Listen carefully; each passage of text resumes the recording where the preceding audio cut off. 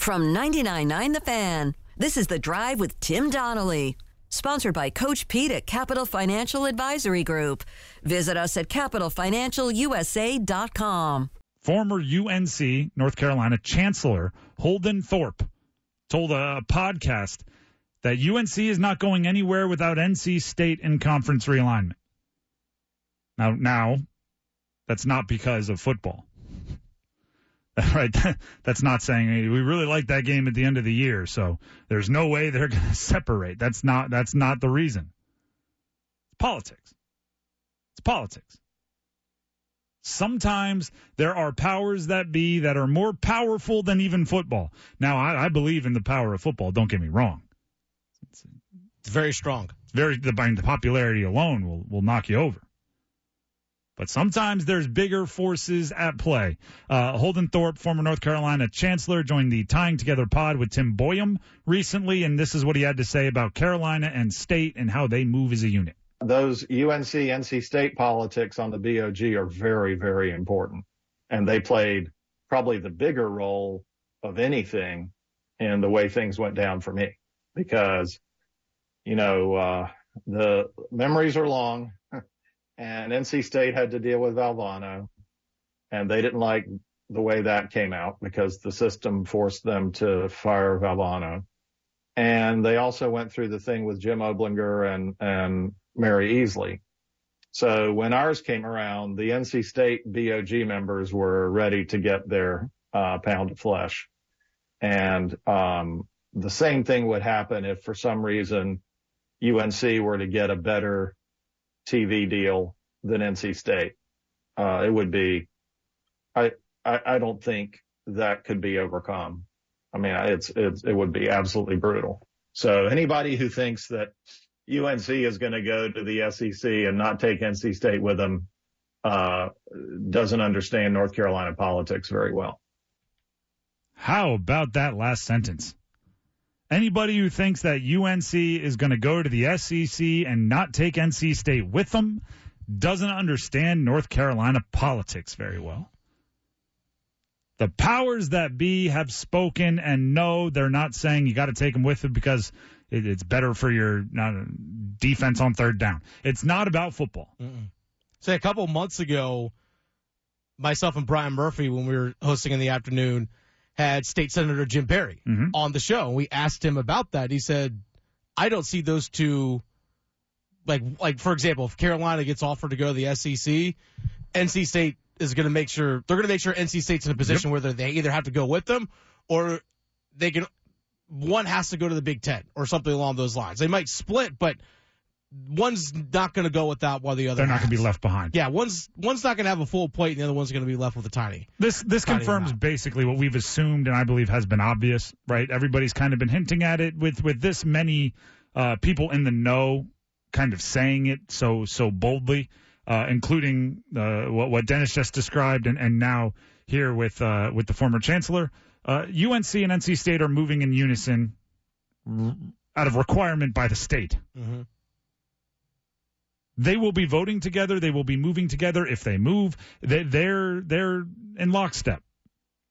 There is comfort in that, at least for me, right? Because that is a rivalry that can have some stability. That is a rivalry that you have to worry about it, but maybe not as much, right? Getting Oregon stated, where they're no longer going to be in the same conference, and who knows if Oregon State will even entertain keeping that rivalry alive after being abandoned by Oregon. Oklahoma State bedlam won't be continuing because Oklahoma State is hurt and salty that Oklahoma left them. Which is dumb.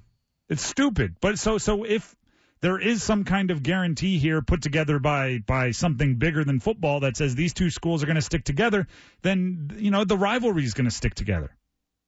And I think there's something comforting in that. But this entire conversation just goes to show how much needs to be taken into account when these negotiations are happening. The clique dynamics in the ACC. Think about it like your friend group, right? There might be 10 buddies that all hang out together, but there's those four are actually closer, right? Like, those three are going to be in his wedding. The rest of us are just going to be at his wedding. Like, you know the cliques within the clique. That happens in the ACC. There's NC State and UNC are clicked up. Duke might be a little upset that they're not included. Or UVA and Virginia Tech might be clicked up. So you can't, you got to be careful what you tell one of them, right? It's that sort of deal. What about the Florida politics? Like, there's so much going into this. If State and UNC are linked, I don't think that's a huge deal for either of them because they're both attractive, right? I don't think if Carolina is on the move and looking to go to the SEC is going to go, whoa, can't take you. Your friend's not cool because NC State is a draw. But think about it from maybe if UVA and Virginia Tech are clicked up, right? If they're moving in lockstep because of their government. Maybe UVA is like, yeah, the Big Ten's been talking to me. And then they go to the Big Ten, say, I got to have Virginia Tech in. If the Big Ten balks at that, you're cool, but your friend's not. Right? You can come in, but tell your buddy he has got to get out of here. He's throwing off the vibe. If that's the response, then guess what? UVA just became a vote for stabilizing the ACC. Right? UVA's best response, if they can't leave to the Big Ten, is maybe voting for Stanford and Cal to get into the ACC and stabilizing things a bit. Maybe that's how they ended up on that side. The Florida politics I brought up. How would lawmakers and legislators and elected officials and the other powers that be evaluate FSU to the SEC? Would they be mad at Florida State because, hey, now you're encroaching on Florida's territory? I liked it when you guys were separated. Or would they go to Florida and say, you better not put up a stink because we're adding Florida State to the SEC because we want the bigger media rights deal to another state school? This is why, and this is why yesterday when they canceled the president's call, I was so upset. This is why you have to talk to everybody. Everybody. If I'm an athletic director at an ACC school, any of them, right? I'm calling governors. I'm seeing if I can get on a call with the state legislator of every school that has, or every state that has an AC school within its borders. Mm-hmm. And I just want to know, right? How worried do I have to be about UVA wanting to leave? How worried do I have to be about North Carolina wanting to leave? How worried do I have to be? Do they have anybody they have to bring with them? Because that changes how I move. That changes who I think are the ones that align with what I want the future of the ACC to look like. If I want a strong ACC, I want everybody to somehow be tied to bringing Boston College with them because then nobody's going to be allowed to leave. Yeah. Right? If the ACC has to, you got to bring Boston College with you, then everybody's going to be like, well, I'm going to stay in the ACC because nobody's taking me with Boston College attached. Now, I know that won't happen, but that's why you got to make the calls. Take an afternoon, right? Tell your secretary, hold my calls. I'm going to be in here talking to some people. Call the Senate majority and minority leader of every state if you have to. Anybody that'll take your call. Yeah. Anybody that'll take your call. Leave messages. You never know. They might call back. Do you think they text? I don't know. They might. Do governors text? I feel like that's not. Well, I do know they send automated texts around election time. I don't know how they get my number, but all of a sudden, hey, this is governor, or I'm running for governor. I'm like, you're texting me now? Yeah. Reply, stop. And they never do. No, not at all. This is the story of the one. As a maintenance engineer, he hears things differently. To the untrained ear, everything on his shop floor might sound fine, but he can hear gears grinding or a belt slipping. So he steps in to fix the problem at hand before it gets out of hand. And he knows Grainger's got the right product he needs to get the job done, which is music to his ears. Call, click Grainger.com, or just stop by. Grainger, for the ones who get it done. Joining us in studio, my co-host on the Pack Therapy podcast, Mike Glennon, former NC State quarterback, 10-year NFL veteran. Mike, thanks for jumping in. first of all, go find the podcast. Episode 1 already out. Episode 2 is coming out in time for your morning commute on Friday. We're talking defense on NC State this week. Offense preview already out. While you're here, though, Sam Howell, right? I kind of like to bring you in to just nerd out on quarterbacks.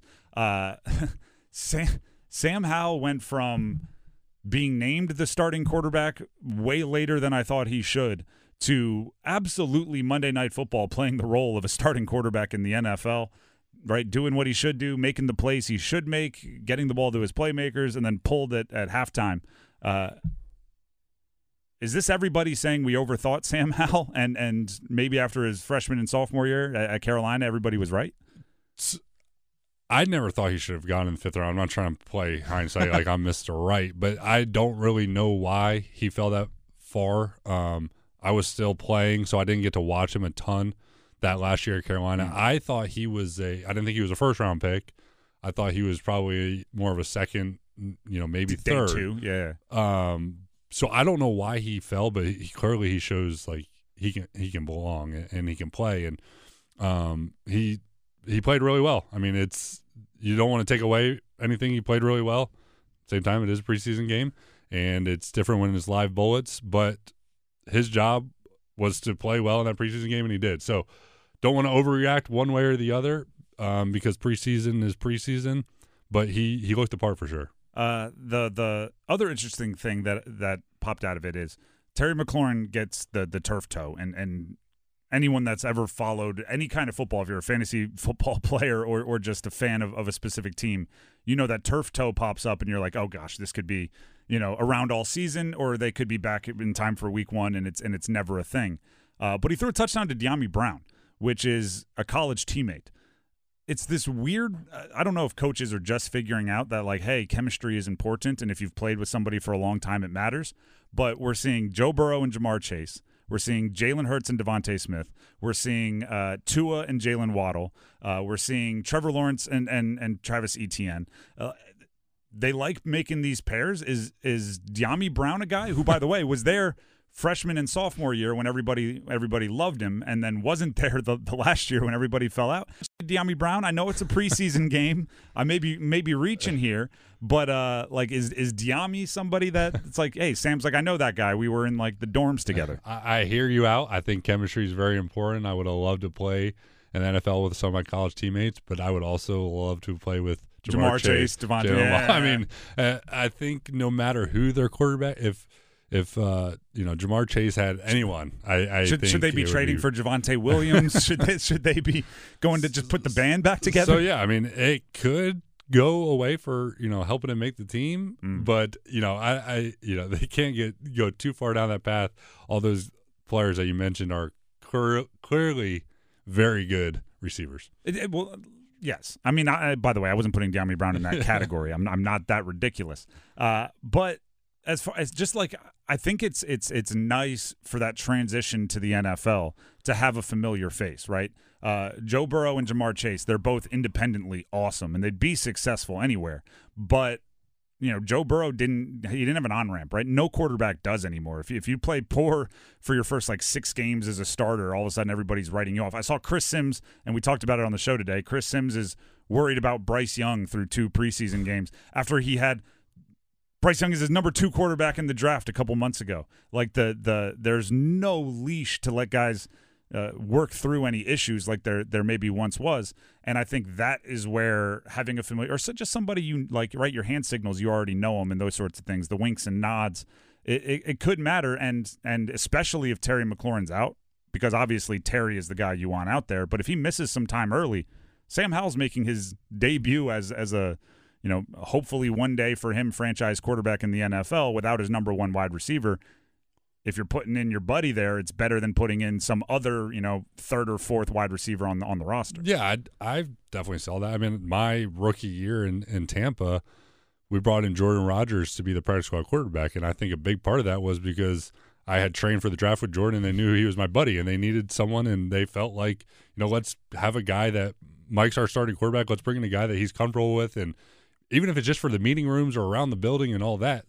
Now, what you're saying is a little different, the chemistry on the field, but it can lead to off the field. Maybe allows Sam if I don't know how good of friends they are, but if they're good friends, maybe it allows him to be himself more, or his comfortability and like you said, when it leads to the on the field, there's definitely some of that they've done it before. He knows exactly how he runs a back shoulder or something that is a little, the timing might be off if you haven't worked with the guy a bunch. So with McCormick going down, it might be a shot for him to get some reps out there. We're talking with Mike Glennon, former NC State quarterback, longtime NFL veteran, and by the way, the co-host along with myself on the Pack Therapy podcast. So if you want his thoughts on state football and everything Wolfpack, check that out everywhere podcasts can be found, including our YouTube page, 99.9 The Fan. Episode 1 out now. Episode 2 coming out just in a couple days here. It'll be ready for the weekend.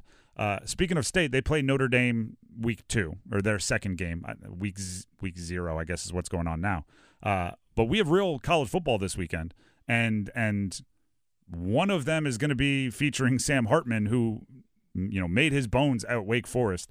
38 touchdowns, 39 touchdowns the last 2 years. Now he's at Notre Dame, which 38 or 39 would set the Notre Dame record for touchdown passes in a season. What do you see for Sam as he tries to, I don't know if you saw it, the NIL deal. Yeah. He got everybody Beats by Dre headphones, right? Gave them all to the team in an NIL deal. As he tries to play the part of the Notre Dame quarterback, what are you looking at from him? Starting this weekend, by the way, in Dublin, Ireland against Navy. My biggest question for Sam Hartman is going to be, how does he transition from the offense that they ran at Wake Forest into a more pro-style system at Notre Dame? I mean, it's different. He's not going to have that whole slow mesh anymore.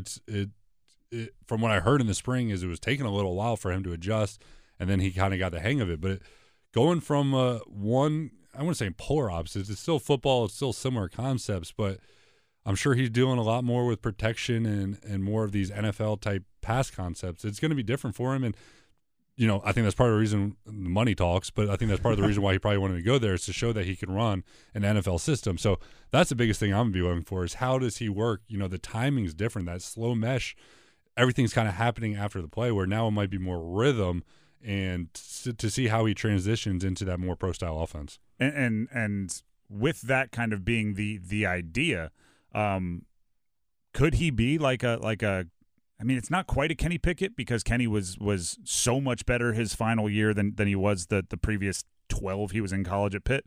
Could this be a guy that rises up draft boards late? I mean, we know, and we're going to see him this weekend, Caleb Williams and Drake May, and the top of the top is pretty – it's going to be tough to knock either of those guys off, but could a guy like Hartman climb into that next tier? Physically, he's going to be limited compared to some of those guys. He just doesn't have the same arm that they have, but he does kind of have that competitor – just finding a way of making a play. And you see guys like that, playing the NFL for a long time. I mean, like Sam Howell in a way, where he doesn't have all the measurables, but he just has to find a way to get it done. Gardner Minshew, Bailey Zappi, I think he might be more in kind of that category of a he might get a shot at some point, and he might prove that he can do it. He's got a ton of reps. You know how I feel about having a ton of he's done it a lot. So when he gets a shot at the next level, it won't be the first time doing it, but physically he's not going to be able to catch guys like Drake May or Caleb Williams. By the way, you heard him say how much he loves reps. So everybody on this show that just hears me say snaps, reps, snaps, reps, get your number one, the reps, name your starter early so you can get him the reps. I'm not the only one that is a big believer in that being important for quarterbacks. Mike, appreciate you. For stopping in as always. And one more time, everybody, go check out the Pack Therapy podcast if you're a fan of NC State football. It's myself, it's Mike. You can find it everywhere podcasts can be found, and as well as our YouTube page. And we're previewing the defense this week. Next week, we're previewing the UConn game, which will open the season for State. It's all on the Pack Therapy podcast. This is the story of the one. As head of maintenance at a concert hall, he knows the show must always go on. That's why he works behind the scenes, ensuring every light is working, the HVAC is humming, and his facility shines. With Grainger's supplies and solutions for every challenge he faces, plus 24/7 customer support, his venue never misses a beat. Call quickgrainger.com or just stop by. Grainger, for the ones who get it done.